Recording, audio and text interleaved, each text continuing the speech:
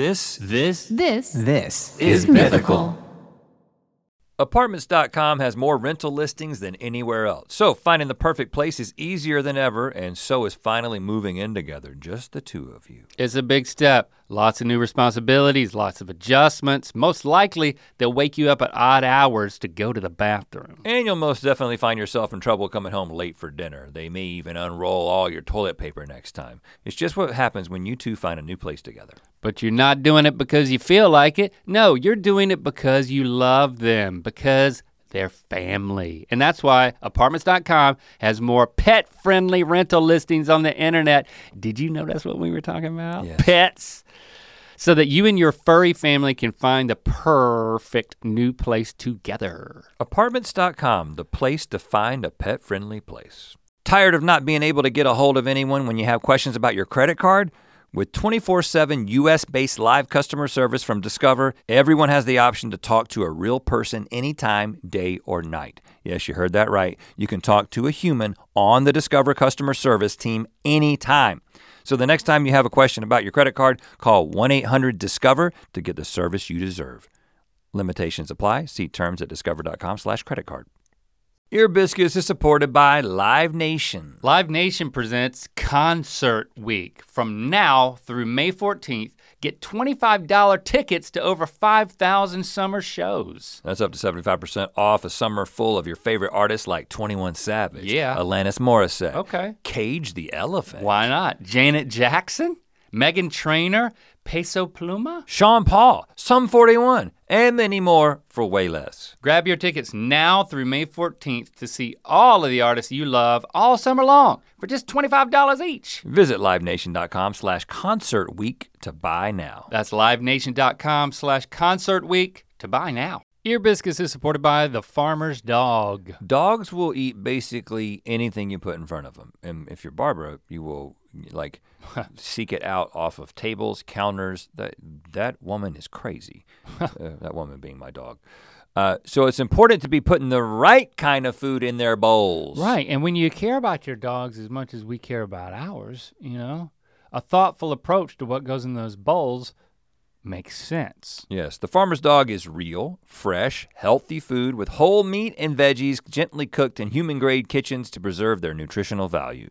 Just tell them about your dog and they'll deliver personalized vet-developed recipes for as little as $2 a day. The meals arrive pre-portioned and in ready-to-serve packs delivered on your schedule. Millions of meals have been ordered across the country. We've been partnering with the Farmer's Dog for a few years now, and they really are as good as they say. It really has never been easier to invest in your dog's health with fresh food. Get 50% off your first box of fresh, healthy food at thefarmersdog.com/ear. Ear Biscuits is supported by AC Pro. It's blazing hot outside. You get into your car and turn on the AC to get cold air pumping, but it blows out hot air. The issue is commonly caused by low refrigerant due to leaks in the AC system. You want an easy all-in-one solution that will restore the cold air in no time. AC Pro recharge kits make restoring cold air easy for even those with zero DIY experience in less than 10 minutes. Save time and money versus going to a shop by picking up an AC Pro recharge kit today. Be a pro with an AC Pro. Welcome to Ear Biscuits. I'm Link. And I'm Rhett. This week at the Round Table of Dim Lighting, we are going to be filling in a large gap, not like a construction project, Kind of. a large It's got that magnitude to it. gap in our past that we're calling the lost years. Yeah, and I say it's a large magnitude. I really don't know if to the listener how they're gonna process this or how much they're gonna be interested, but for us, this is a really big deal. You know, there's many parts of our journey of how we got to where we are right now that we've told many times. I mean, we've told a lot of stories a lot of times. How we met on the first day of first grade, blah, blah, blah, blah, blah. We told that story a lot. We told the story about how we first got on YouTube, that we had a website, so we didn't think we needed YouTube. Somebody stole a video we made called Pimp My Stroller, put it on YouTube, and that's how that started. Well, and the question that we get, the story that has been told repeatedly in multiple interviews, multiple articles is, okay, Rhett and Link, you guys were engineers, and then you stopped being engineers and you became full-time YouTubers. And that is a very simple story that is not exactly true. I wouldn't say that it's a lie. It's just not the whole truth. And I would think that's surprising because over the more than a decade of us talking to you about us and so many stories about our shared past, you'd think we would have shared everything there is to share. But there is a big part and there's a lot of details that we've never shared before. And I would go as far today we are going to share. And I would go as far as to say is that these details, and you'll understand in a second why they haven't been shared and why we're sharing them now. I think they constitute, ironically, the most significant reason that we are who we are today and we're doing what we do today. And why, and the true story of how we got to be doing this weird job full time. The two of us from North Carolina, small town North Carolina, got to where we're doing this job right now. This aspect of the story is really the reason that we're doing it. It is the how we got to be Rhett and Link. Yeah. How we got to be professional entertainers. Yeah. And we've never connected those dots. Okay, so the glaring question at this point is, well, why haven't you talked about this before? Why haven't you shared this? If this is such a big deal, if this is why you're doing what you're doing right now, why have you never talked about it? Because you talked about everything else multiple times. And there's a well, look, I'm gonna start with why we're talking about it now, and then we'll talk about why we haven't talked about it up until now. Okay. The overwhelming momentum of this podcast. This podcast, I think, is the main reason. The overwhelming momentum has been a move towards the personal. You know, I've been sharing about going to therapy, the stuff that I've been dealing with in therapy.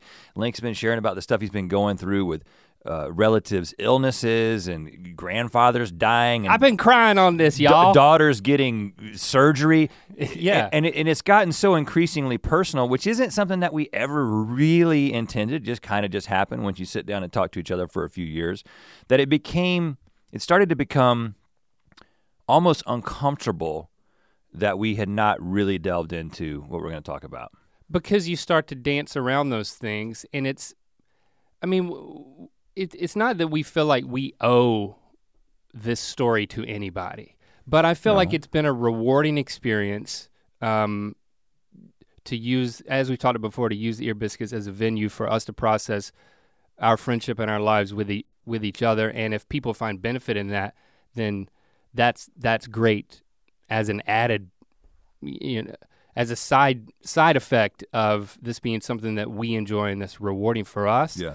I will also say that I do remember when we were doing the interview part of Ear Biscuits and we would like really drill into people's personal lives. Felt a little imbalanced. Because we knew that there was a section of our lives that we just weren't ready to talk about. Right. But we always approach talking to other people with the assumption that, well, maybe they're not ready, but we can get them ready to talk about it. And that just didn't, in retrospect, I don't think it was fair.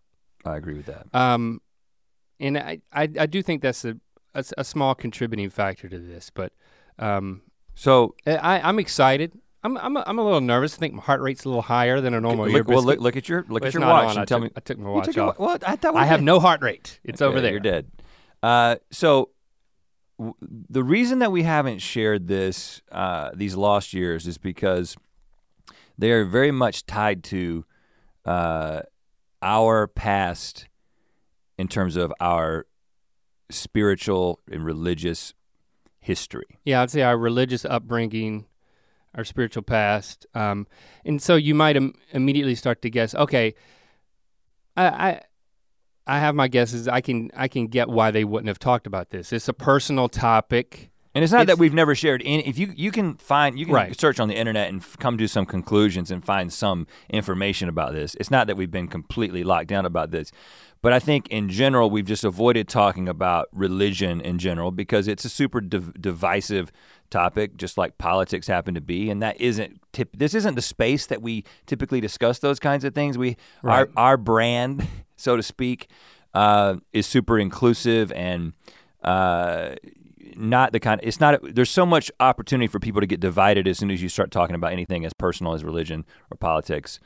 And we value the opposite of division. Right. Unity, I guess. Yeah. But I mean, it's also, we felt that it hasn't been necessary to share it. I mean, we thought it could have been taken the wrong way. It could serve as a distraction from, potentially from what we were trying to do, which is be entertainers, to be comedians, to connect with an audience in a way that just brings light into their lives. But we thought it might be a distraction from that. It's also, those are some of the reasons. Also, it's in interviews, whenever we would kind of sidestep the question, because we'd always get the question of like, what was it like to quit engineering and become YouTubers? Or how did you decide to go all in on entertainment in this fledgling platform where nobody knew what was going on or if you'd ever make it? You had kids? And it wasn't practical to answer that question with, well, let me tell you the very non-circuitous or circuitous path that we took. Yeah, it's not a soundbite. It's not a soundbite, it's not an easy answer. In fact, the answer itself, when given in whole, kind of becomes a story in and of itself, and that wasn't the story that we were being interviewed about. That may sound a little complicated, but it's just because the story isn't clean. It's not clean. It kind of goes in a lot of different places, and that's the story that we're gonna tell today. We're gonna share that dirty story today. But I think another reason, which opens up a whole other can of worms, which we will also get into, and that's over time, our personal beliefs have been evolving. We've been in process. So as we've had inklings of wanting to talk about things and share about them, it's like, well, everything's in flux. Right. And I don't know if that's an exaggeration to say everything, because I think that's probably pretty accurate. Everything's been in flux. Well, stated simply, when we started YouTube in 2006, we would have described ourselves as evangelical Christians. And I'll explain what we mean by that in a second. And that is not how we would describe ourselves now in 2020. Right. So I mean, at certain points when we describe ourselves that way, we also knew that if you label yourself, it attracts people putting their expectations and their assumptions on that label, then onto you, and then good, bad, or indifferent. In the least, we feared it would be a distraction from just how we were simply trying to be entertainers and to connect with an audience. But we perceived that it could have been even more troublesome than that.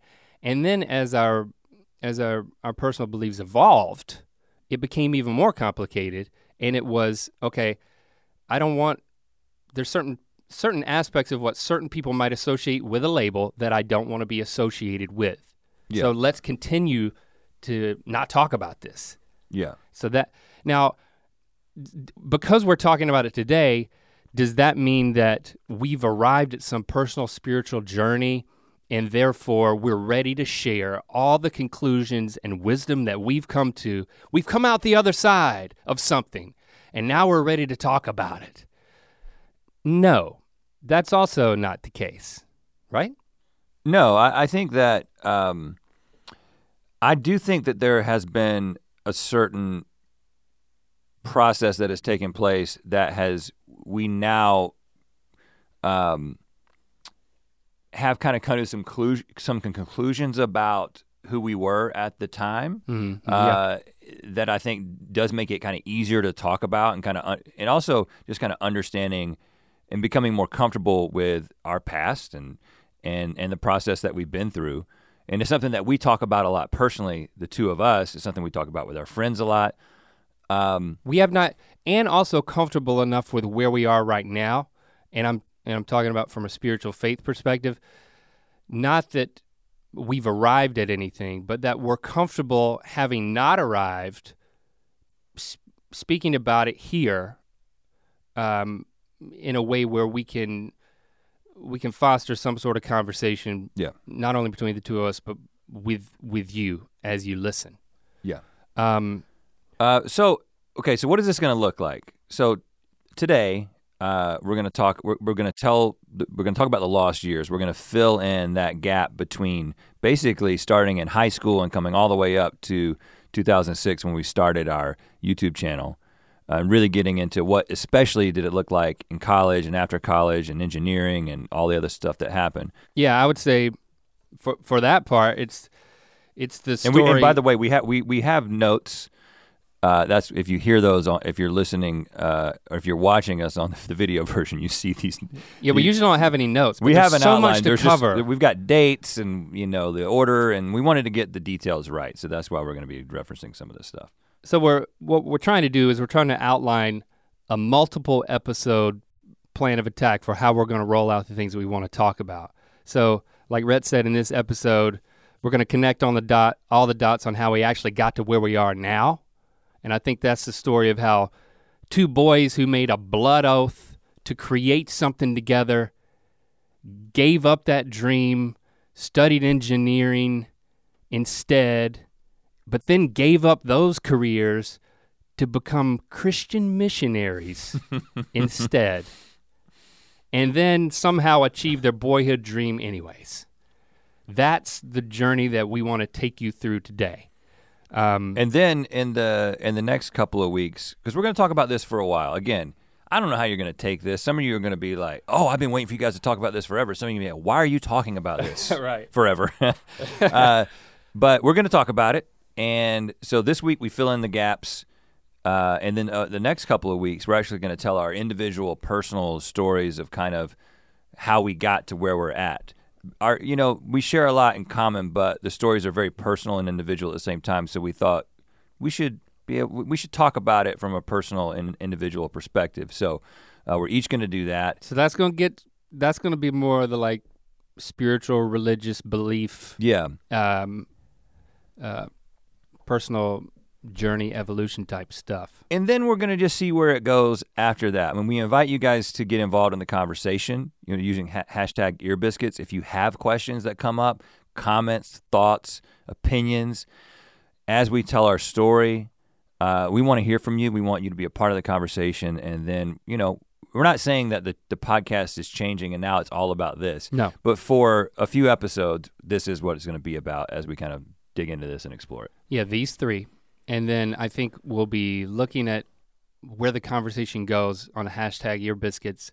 And I anticipate later down the road, we might skip a few episodes and then come back to responding to the conversations that are being had around these three episodes. So hashtag earbiscuits for that. Earbiscuits is supported by DoorDash. I'm keeping less alcoholic beverages in my house lately. I'm kind of on that swing of the pendulum. Okay. But I will say, there's times when you want to crack open an adult beverage. Yes, it happens. Sometimes amongst friends, sometimes alone. I don't want to get into the details. I recommend with friends. If you're looking to celebrate with some special drinks, here's to alcohol deliveries with DoorDash. Whether you're hosting, sending a congratulatory gift, or just staying in to chill with a cold one, DoorDash is an easy call. The alcohol selection on DoorDash is top shelf. With thousands of stores all over the country, you're sure to find what you're looking for and more. They have it all: beer, wine, mixers, and for those that don't drink, mocktails and more can be delivered straight to your door. Save up to 25% off, up to a $15 value when you spend $35 or more with code EAR. So whether you're grabbing drinks for an event or staying in for the night, DoorDash is here to help you have a great evening any evening. Terms apply. Must be 21 or older to order alcohol. Drink responsibly. Delivery and promotions available only in select markets. Ear Biscuits is supported by Superfeet. Did you know that more than 75% of Americans will experience foot pain in their lifetime, but only 10% will seek out a solution for that pain? Well, guess what? Your feet don't have to hurt. When you add the signature orthotic shape of Superfeet insoles to your shoes, you give your feet comfort and support where they need it most, helping redistribute forces to reduce stress and strain on your entire body, not just your feet. Superfeet insoles are clinically proven to decrease fatigue, reduce injury, and improve comfort. Since 1977, Superfeet has helped millions of people worldwide experience the life-changing magic of comfy, pain-free feet. Superfeet insoles upgrade the fit, feel, and function of your footwear to help you feel your best. The signature orthotic shape of Superfeet gives your feet the right type of support where you need it most. Physicians not only recommend Superfeet to their patients, they wear Superfeet insoles in their own shoes. Superfeet is the #1 doctor-worn and recommended insole. Superfeet has thousands of 5-star reviews and is the insole of choice for top athletes on the field, on the ice, and on the slopes, and everywhere in between. Superfeet has a wide range of insoles for every activity, every shoe, and every foot. From cushioned and flexible to firm and supportive, you can dial in your fit by taking their quick online quiz. We took the quiz. We've got our insoles coming. They're on their way. You just answer a few short questions and Superfeet will recommend the best insole choice for you. Visit superfeet.com and enter the promo code EAR at checkout for 15% off your first order plus free shipping. This episode is brought to you by Progressive Insurance. Whether you love true crime or comedy, celebrity interviews or news, you call the shots on what's in your podcast queue. And guess what?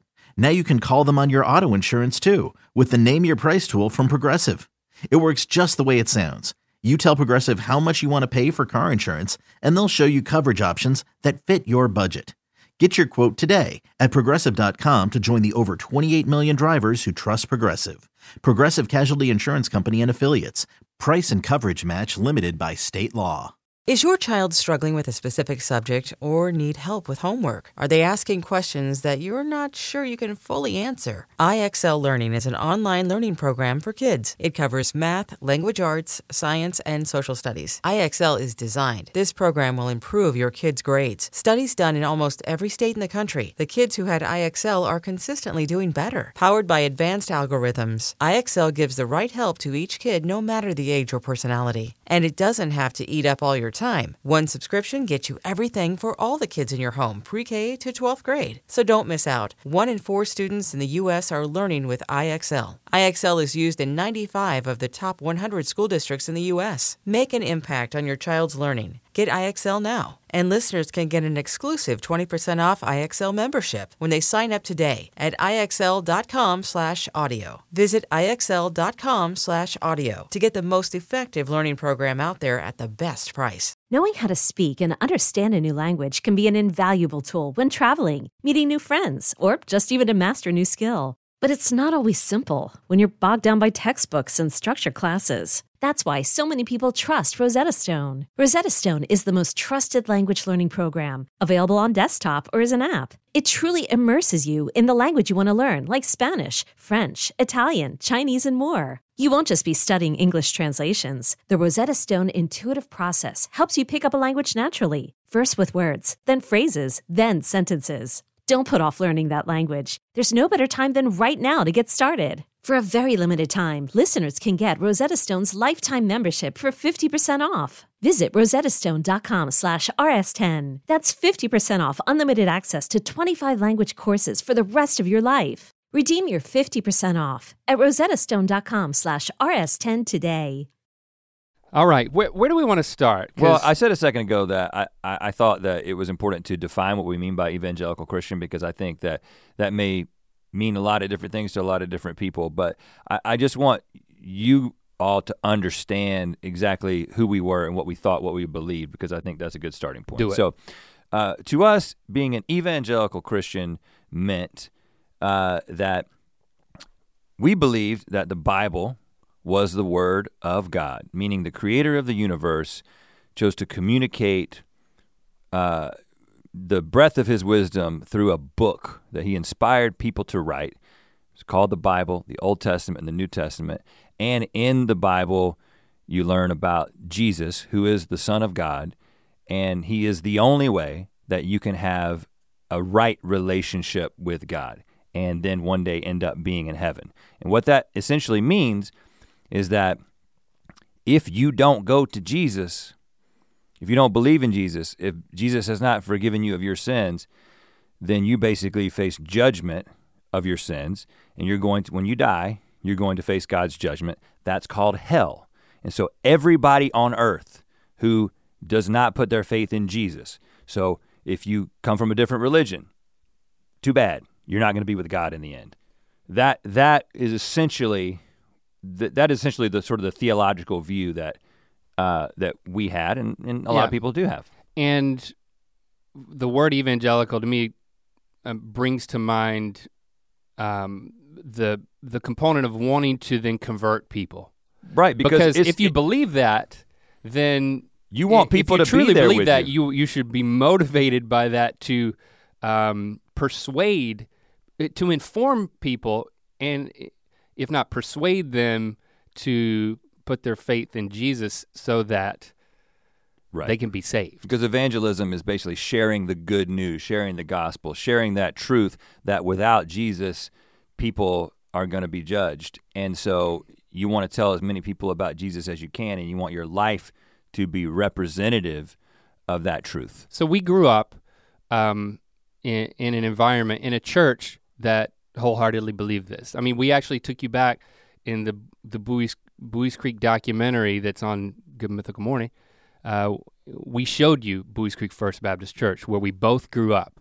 When you moved there in first grade and we met at school, we were both going to that church, and it was a big part of our lives.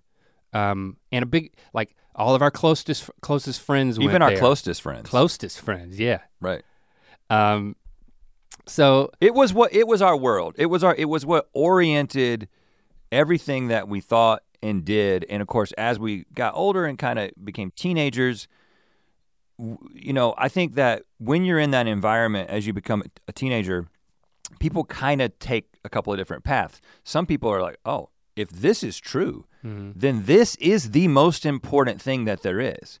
If there really is this spiritual reality and there really is this eternity that people need to make a decision about, this is way more important than girls, than sports, than academics, than where I'm gonna go to college and what I'm gonna do. This is the preeminent truth that affects every single decision that I make. And that is something that started to permeate us very deeply in high school. Yeah, and I think it'd be good to skip to the wax paper dogs at this point. That's a good example of. When we were in high school, there was a church split. So like we started a group of families started a brand new church from scratch. Right. My mom and I came over basically because like we trusted you and your family and what, the fact that they were instrumental in that. And then from that church, there was an outreach created where it was called the Maranatha Cafe. It was like a coffee shop on the edge of Campbell University, so that Campbell University college students could come over and hang out in a Christian coffee environment. I don't know that Christian coffee tasted any different, and I actually don't remember there being much coffee, but it was like a hangout spot. It was the idea of coffee. And it was Benny Enzor's brainchild, who his sons Matt and John were like, we grew up with them. They were like good friends of ours from like kindergarten. Yeah. I've known them since first grade, yeah. And his vision was that it was a performance space. There was a stage in the back and they had an open mic night, and so people from the college could come and play at the open mic night. You got the whole hippie vibe and the coffee shop vibe kind of coming in. And just the idea that there was a stage, there was an opportunity to get on that stage and perform for an audience. We had just kind of, dipped our toes into performing, doing simple things like just doing a class and speech, or doing a video in front of the class and being the class clowns. And so the idea of singing You Down with Halloween at the fall festival. The fall festival, talent show, that kind of thing. So this was already in our blood. And so when they were like, we're gonna have this cafe, college students are gonna show up. Yeah. We were like, well, of course, we gotta start a band.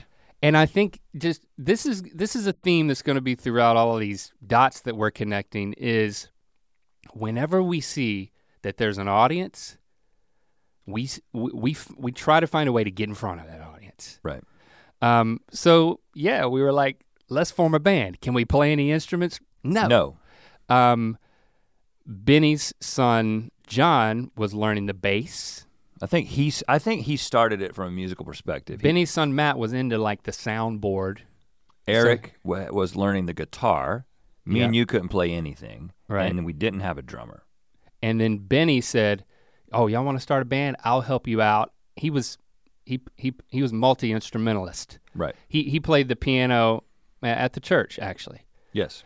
So he started playing keyboards in our band, which we called the Wax Paper Dogs. We called it the Wax Paper Dogs because the previous summer, it just so happened everybody that was in the band was in a whitewater raft that was going down some river at the end of a mission trip. You know, when you go on a church mission trip, at the end of the mission trip, you gotta have some fun. We went whitewater rafting, and we called our raft the paper dogs. We were gonna call them the paper dogs. Yeah. We said, well, if paper gets wet, it disintegrates, and this we is were a raft. in the river, right. So we gotta make it wax paper. So we called our group the Wax Paper Dogs. We were just a rafting boat. A rafting group. Just so happened everybody who was in that boat, including Benny, the dad, was in this band. So we called the band the Wax Paper Dogs. And we started practicing. We spent so much time going to the Maranatha Cafe when it was closed, because Benny basically was the proprietor of the place and had the key. We'd go in there and we'd play and learn songs and practice for hours and hours. It became the thing that we were most passionate about. Yeah, well, I would say that, Benny is a huge, and we're gonna be basically pointing out a number of really instrumental people who kind of play these really, really pivotal roles in getting us to where we're at now. And I think Benny is one of the very first.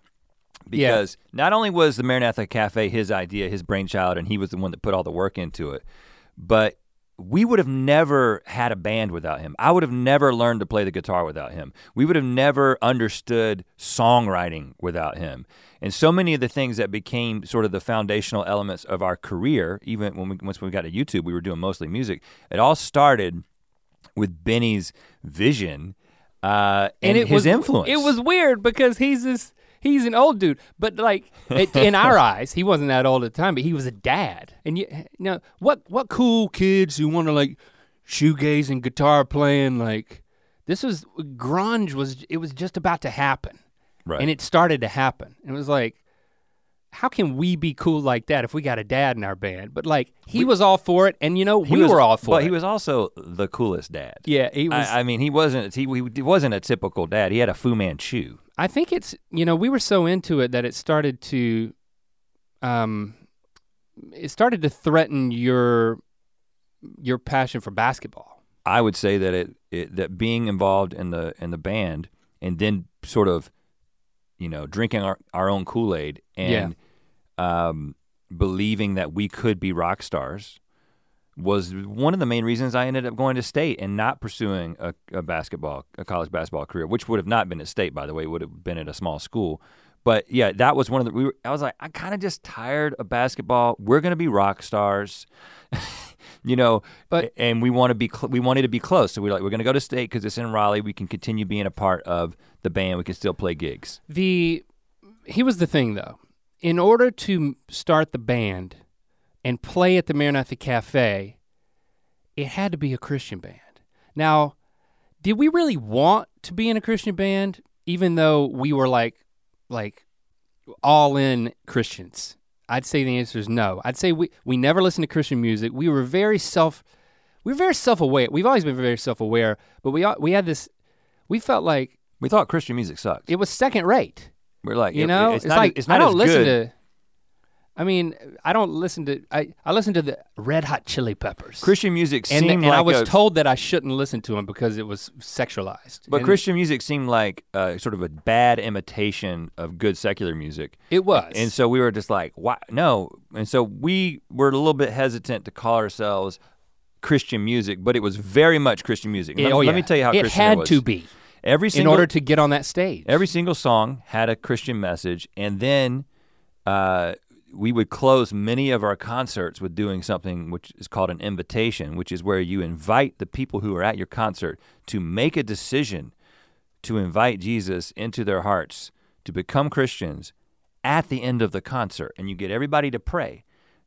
this would happen at a Wax Paper Dogs concert. And a lot of times it would be up to me because I was the lead singer. And I mean, just imagine me and like the circuitous way that I communicate and take the long way around everything and like. You led a lot of people astray. When I give a speech, your analogies were choice. Whenever I give a speech, I'm hanging on by a thread. Yeah.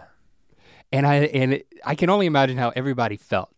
Now, while we're on the topic of like the embarrassing aspects of this, I remember the first song that we tried to write before we asked Benny to officially help us. We were at Eric Woodruff's house. Organic Soup. I actually still have the lyrics that we wrote because I wrote them on a paper plate, a white paper plate that was like in Eric's bonus room. Mm.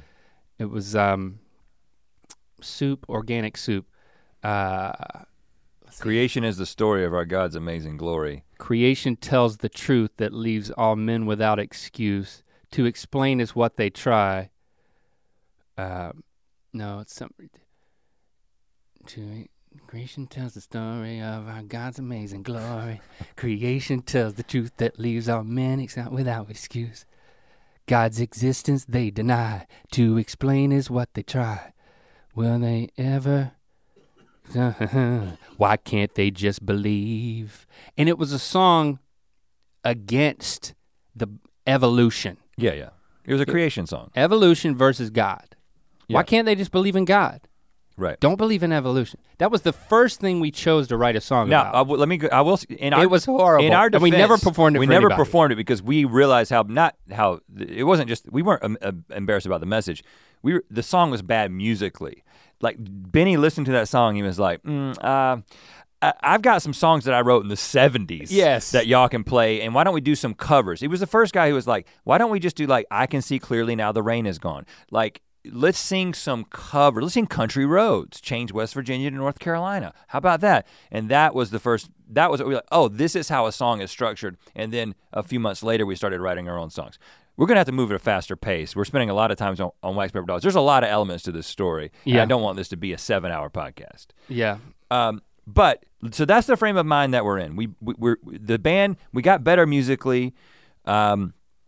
We started having this weird sort of a 311 pop punk kind of. It wasn't great. We would play at Christian festivals, and even into as we graduated high school into our freshman year in college. We still had gigs with the band. We'd go back home and we'd play those gigs. By our sophomore year, we had broken up. And there's a reason for that. So we go to NC State. Now my brother had been involved with a campus ministry called Campus Crusade for Christ while he was at UNC. And he was actually going into his senior year when we were going into our freshman year. And he had been really involved with them and had gone on trips with them and was in Bible studies. And this was a huge part of his life when he was in college. And it was a very fruitful experience. It had kind of it was the most important part of his college experience. We visited him in a few different places and we kind of got a glimpse of how cool it seemed. It was really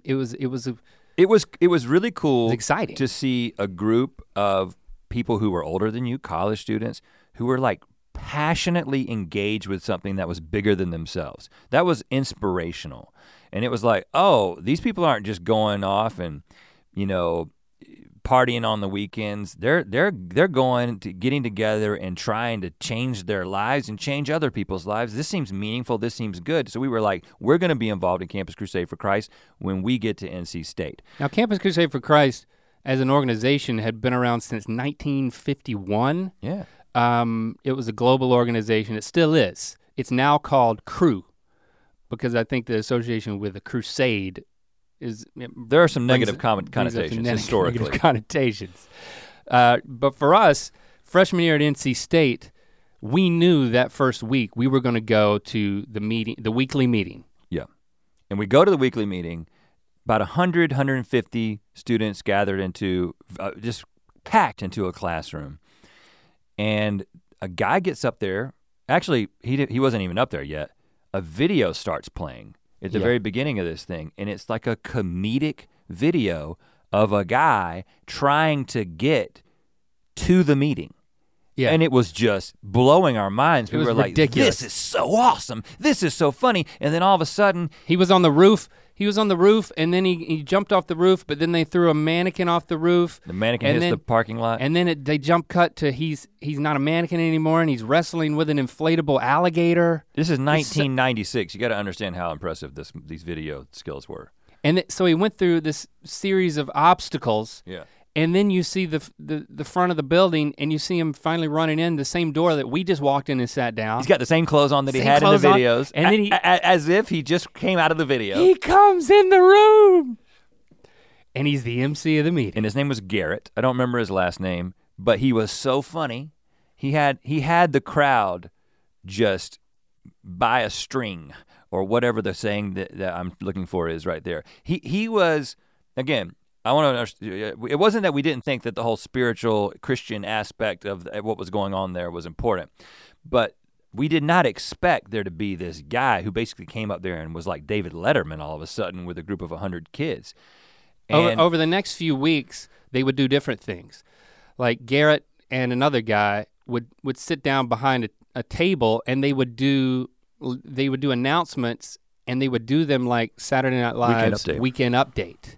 Which we grew up worshiping Weekend Update. And let me explain. It wasn't just that was what the meeting was. The meeting was also what we called praise and worship music, where somebody would get up there with a guitar and lead you through Christian music that everybody would sing together passionately. Then there would be some announcements. Then there would be a speaker who was usually like a local pastor or somebody else who worked on staff with Campus Crusade for Christ, who would get up there and do essentially a talk/sermon that was an inspirational, and then you sing some more music and you'd go home, and it was the best part of our week by a long shot. Now, I specifically remember thinking when Garrett was up there the very first time, I want to do that. All I was thinking was, I want to be that guy. Mm-hmm. I want to do this.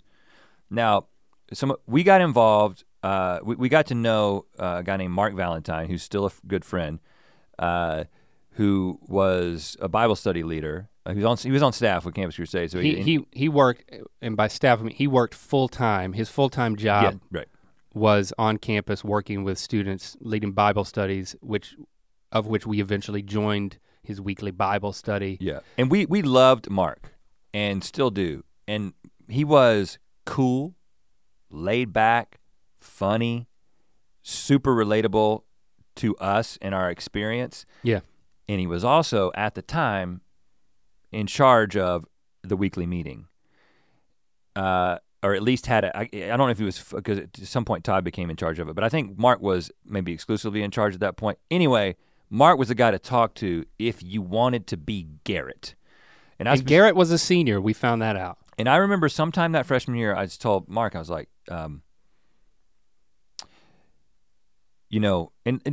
for context, at this point, it wasn't like me and you were like a comedy duo. We were best friends who were both funny, but we were in a band. But it wasn't like, hey, the two of us are gonna go to him. It wasn't like that. That wasn't the dynamic. I just was like, I wanna be this guy. And the thing that I did at the same time in parallel, because we weren't talking, I remember I was aware of what you were doing, and I was in full support of it. I thought it was a great idea. I was very hopeful. At the same time, at the same meetings, I was like, there's people up there leading music. You know, I'm a lead singer of a band. I look weird, but I could probably get up there because I had like bleached hair, and I didn't quite fit in, but I kind of liked that. And I was like, there's all these people out here. I can get up there. I'm comfortable singing in front of people, so I'll join the music team. Right. So I did that at the exact same time. So and I believe in everything that was happening? Yes. But I was I also attracted to being in front of that audience? Absolutely. Yeah, well, and the thing is that Mark responded to this, and I don't think there was a lot of people in line coming up to him and saying, no. Hey, I want to do this. And I don't remember exactly what I said, but it was probably something along the lines of, I want to do this and I will be really good at it. It's the blind delusion that we had that led us to start a band, even though we were horrible, and that led you to start playing guitar and writing songs immediately. It's just like, just a blind confidence. So fast forward to sophomore year. That very first meeting, were you already in the band at that point? Okay. Yeah. So very first meeting, I'm the MC, Link's leading worship, and I have to assume that we went ahead and made a video for that first meeting because we had seen that precedent set by Garrett. I don't remember exactly, but I know that I have all of the videos. So we can unearth these videos and take a look at them, and we'll find a way to share them with you over time. But what we did was, our sophomore year is when we moved into an apartment with Greg.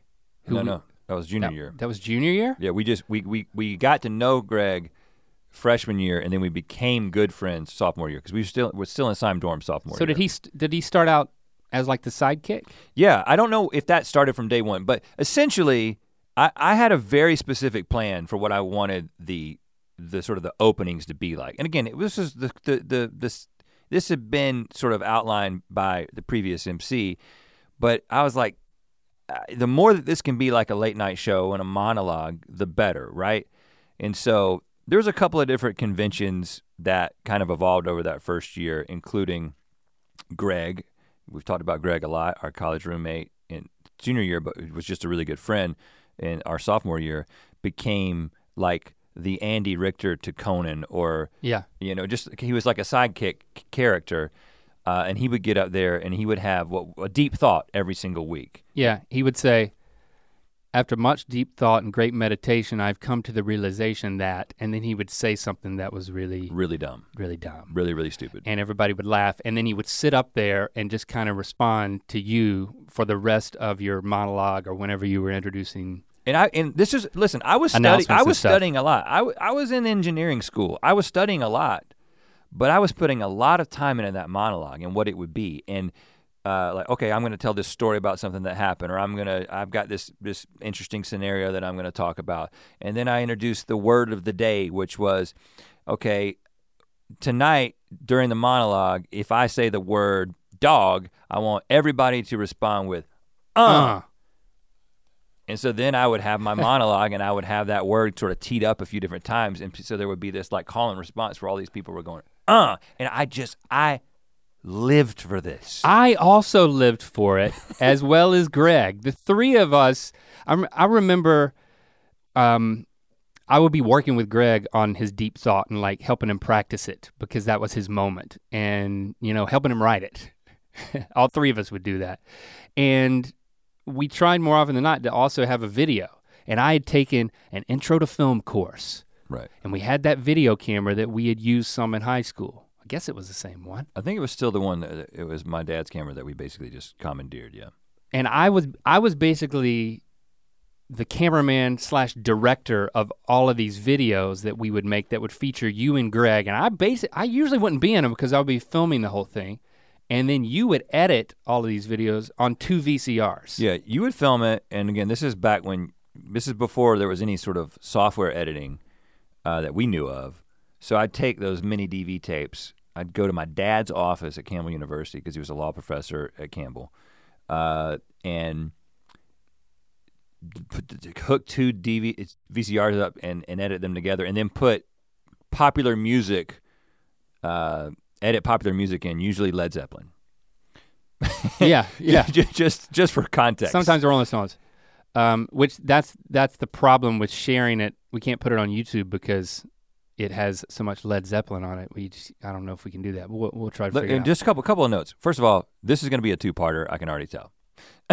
Unless you want this to be a 2-hour thing. We're 40 minutes in and we haven't even gotten out of college yet. That's fine. And I think that's okay. So let's just keep going at the pace that we're going. Hopefully you'll appreciate that.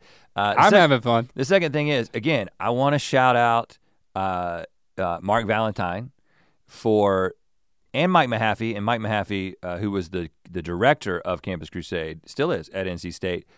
Both of them, we'll talk more about Mike in a second, but both of them letting us do this. they took a chance. And listen, we pushed the limits. I mean, I remember there was one video. You know what I'm talking about. Where we had conceptualized this thing. They didn't even review the videos ahead of time, I don't think. And this one, you and Greg, the story was you had forgotten about the weekly meeting. Right. And so instead you were playing video games in Greg's dorm room. Which is something we often did. But Twisted Metal was our game. But we thought it would be funnier if the story was whenever you guys would play video games, you were always completely naked. Right. So for this scene, you were playing Twisted Metal in his dorm room, completely naked. Yeah. And of course, we didn't give a shit. You were completely naked. No, I wasn't. You think you yanked up, did you yank up your briefs? I yanked up my briefs. I love how in your memory I was completely naked. I know we wouldn't have cared.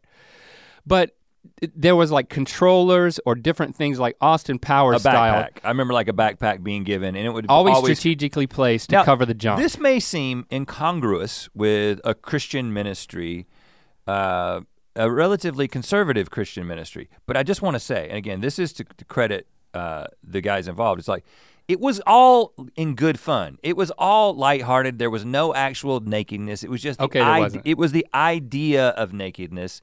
And you know, we didn't cross the line. I'm sure there were some people there that the line was a little too close to the pubes, I will say that. Well, what I'll say, it was also the late 90s and it was a little bit different. I think now, I actually think it would be less likely that kind of video would, but it was a different time in comedy. Yeah. And that was influencing us. And also, they just let us learn. Like, you know, again, we were growing in our faith in big ways. It was very serious to us and we were very involved and we were going on trips. We were going on these things called summer projects. Yeah, I'll unpack that a little bit. But at the same time, because this continued for the next 3 years, sophomore year, junior year, and senior year, emceeing this meeting and putting more and more work into making it something that people had to go to. And I think there's a lot of different reasons for, you know, it wasn't just because of what we were doing at the weekly meeting. The weekly meeting began to grow though. And that audience of 100, 150 turned into an audience of 1,000. And it was like, all of a sudden, this just became such a big part, getting up in front of that group and entertaining them became something that I just began to fall in love with. It was so rewarding, and I mean, I was so invested in it as well. I remember considering myself the chief laugher. Like whenever I'd sit down from like singing the music, whenever it was time for like what we had planned to be funny, it's like I was laughing louder than anybody, you know? And we didn't sing many songs then, but I remember the first song we sang was when the seniors were graduating, and it was, so we wrote a song for the graduating seniors, and we wrote this like mysterious mythological song about a guy called Mr. Senior. It was, even by late 90s standards, politically incorrect. Yeah, because, so you sang the song, you play your guitar, but then you had backup singer. I had a backup singer who was a guy with 3 heads. Right. And it was me, Greg, and our other good friend who became our roommate, Tim, all in one t-shirt together with our heads sticking out of it, singing backup. And it was like, kind of had like a Spanish theme, like get it, Mr. Senior, Mr. Senior, Mr. Senior, Mr. Senior. We wouldn't do it today. We didn't understand the sensitivities at the time, and people just thought it was funny. But it was, I mean, we lived for that meeting because this audience was growing. It was the largest meeting on campus. Yeah. Over 1,000 people were showing up, and it was, again, for a variety of reasons, but it was so much fun. It was so rewarding to have that audience. And so you can start to see how you developed a style and a tone. And I think that because video became such a big part of our careers moving forward, this really was the beginning of us figuring out how to make an audience laugh with video because you can have an idea that something's gonna be funny when you sit and watch it and just the two of us, but creating something and then having 1,000 people watch it, we cut our teeth, man, on figuring out what makes what. And first of all, it probably wasn't even that funny. If we went back and watched some of these videos, we'd be like, why in the world did we think this was funny? But we were learning and very much comedically developing. Now, one of the things that happened, senior year, Mike Mahaffey, the director of the whole ministry, who again is another, just one of the best guys we've ever known, who was getting a kick out of what we were doing at the weekly meeting. He was the director of the Christmas conference, we called it at the time. I think they call it Winter Conference now. It's a regional conference where it's not only NC State students along with Meredith and Peace students, but it was all the surrounding states, Campus Crusade movements would all come together after Christmas for a week. I think it was North Carolina, South Carolina, Tennessee, Kentucky, and West Virginia. Does that sound right? Yeah. Or at least part of, yeah. Yeah, and so there would be over 1,000 students that would show up at that every year. So he directed the main stage of that and chose who was gonna be the MC. Right, so we've been going to Christmas conference, again, every single year. A significant portion of our Christmas break was going to this conference, and they had people who were full-time staff with Campus Crusade were the only people who were emceeing the meetings. So I remember a guy, Shane Dykey, I don't know if, was he Big Break or was he Christmas Conference? Somebody, I can't remember who, there was a few different people who emceed, but they were like doing what I was doing at the weekly meeting, but doing it on a whole different level. And it was just like, this is awesome, but I didn't think, it wasn't even on the radar to try to MC that because I'm not on staff, I'm a student. Right.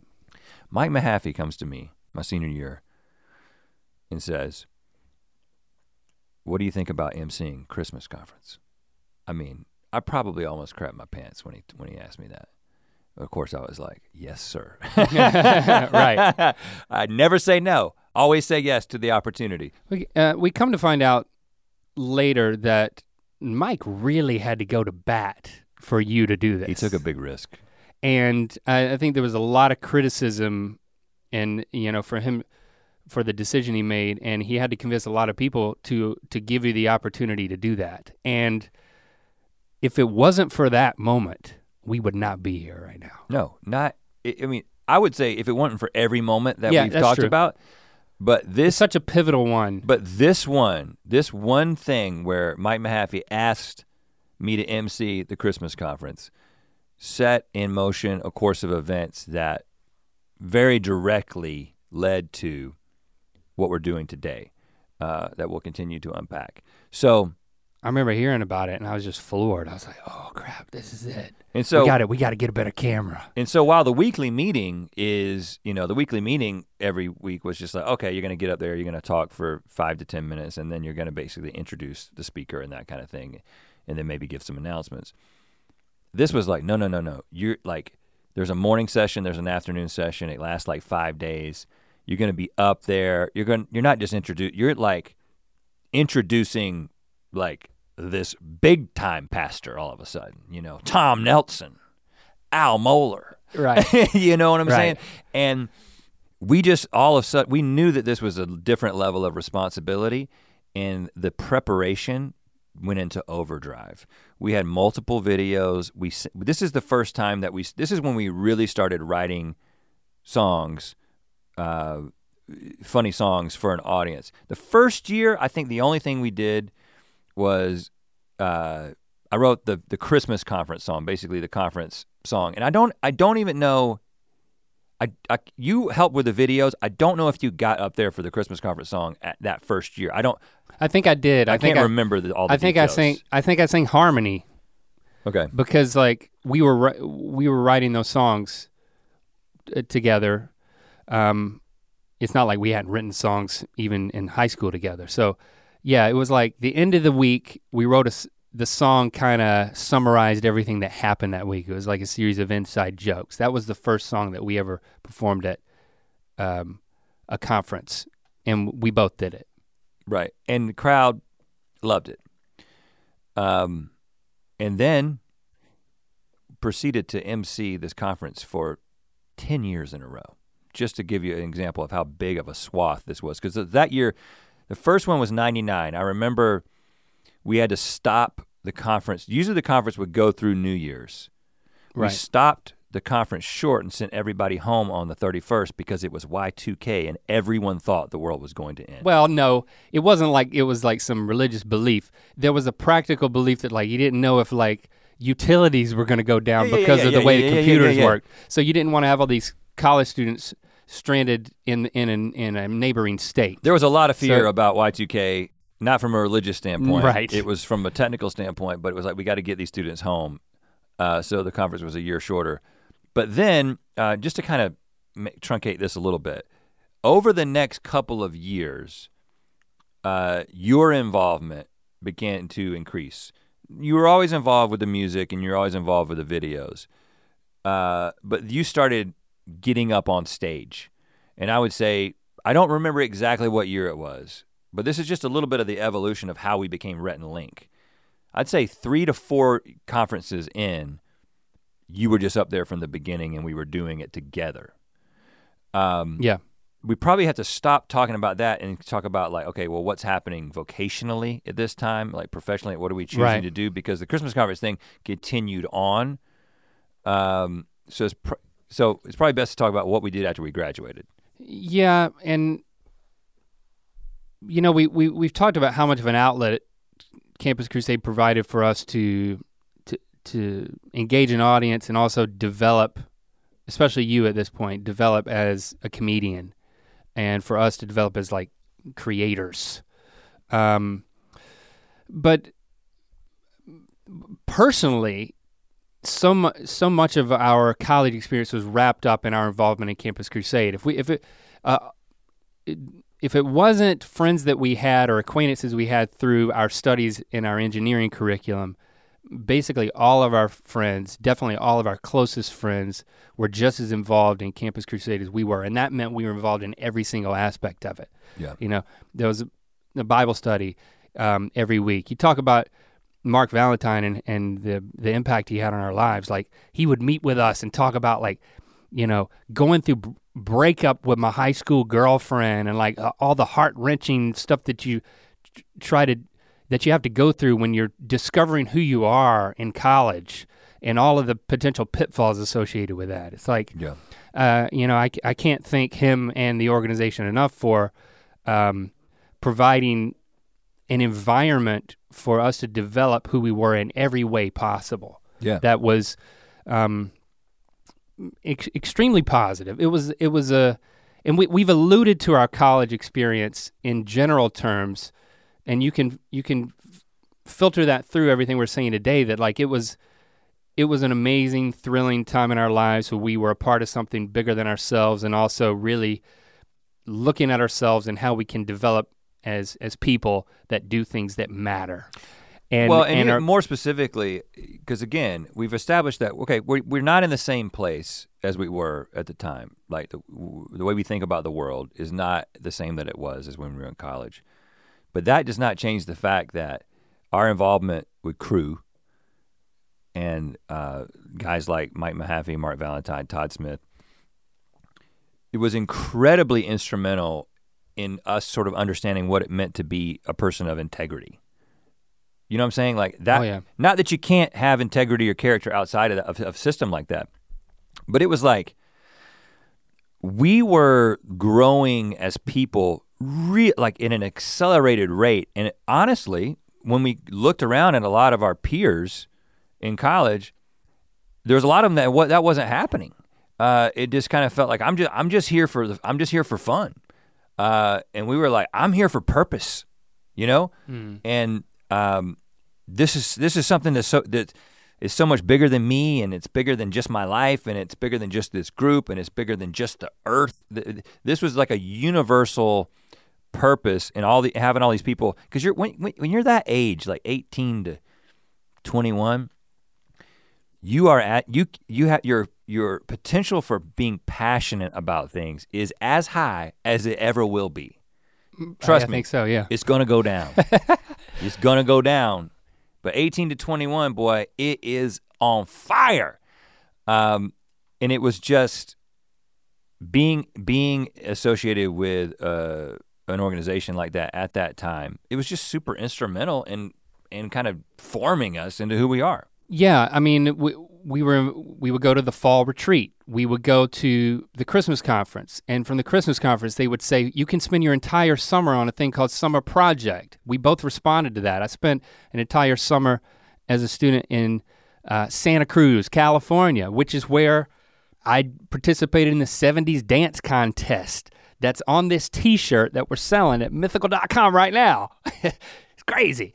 And that's why you went to Slovakia. You know, you talked about being in Slovakia and like writing letters to Jesse because you had just started almost dating. Yeah. Christy went on summer project to Santa Cruz the year after me, and we were corresponding. When she got back, the night she got back is when we got engaged. Christy and I met. You and Jesse met a little bit differently, but we met at church. Christy and I met through Campus Crusade. She was a student at Meredith. She came to those weekly meetings. She saw me helping lead the music. She was interested. She joined the music team, partially because she was kind of wanted to get to know me. You know, it was the majority of the aspects of who we were being built to be and who we were becoming was through the context of Campus Crusade. So it was such a meaningful thing that when we were graduating. Well, I feel like I feel it's necessary to acknowledge there's another side of it too for other people. Yeah. If you're listening to us talk about this and you were involved in the campus ministry, whether it was Campus Crusade or another one, you may think very differently about your time there, right? Right. It may have been a time of spiritual trauma for you. That's the case with a lot of people, especially a lot of women, because even to this day, there tend to be very particular roles that are expected of men and women in conservative Christian circles, like the ones that we were involved with. And so it may seem sort of like insensitive for us to talk about, like, even though we're not there anymore, and this isn't the way we think about the world, to talk about it as if it was these glory days and everything was great and we were growing and all this stuff. It really was like that for us because it was an environment that was really, really set up well for people like us to sort of flourish and succeed. Mm-hmm. Yeah. But there was a lot that we didn't know. And I'm sure there were people who were suffering, and I'm sure that there were people, especially a lot of women, who might look back and be like, I actually look back at that time and I feel very differently about it. So just want to acknowledge that. And I'm glad you did.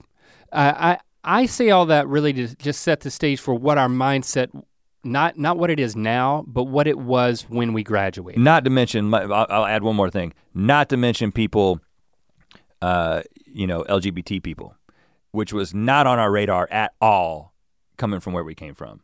But we know that there were LGBT people in Crusade who were, if they were going in and they were really getting involved, then that was something that was not being supported in any way. And I think that, but it wasn't something that was on our radar. And you're hinting at topics that we will talk about in over the next few episodes. Yeah. So, but I'm glad that you're saying it now because it's important that we're not painting this picture of something that there's not a flip side to it, and that we haven't had evolved views on since that point. We'll get into that more. We're gonna get into all that in a subsequent episode. We're really trying to keep this more like the logistics, connecting the dots from a career standpoint, right? But from a belief standpoint and like personal impact, good and bad. Yeah. I think those are things that we can talk about. We will talk about later. But a lot of people have a tendency to, when they kind of come out of a deeply religious environment, they just talk a bunch of shit about it. Mm-hmm. And, we'll talk our fair share of shit about it at some point. But I think that the reality is that it contributed so much to who we are and the way we move in the world, and especially the way that we kind of have carried out our careers. So that's that's why we talk about it with the level of fondness, because I still have a lot of love and respect for a lot of the people who were and are involved. So when we graduated, I graduated, I immediately got married. I technically had another semester, but yeah, I'll make that another lost year podcast years from now. No, it's not really anything there, but basically, where do you want to end this one?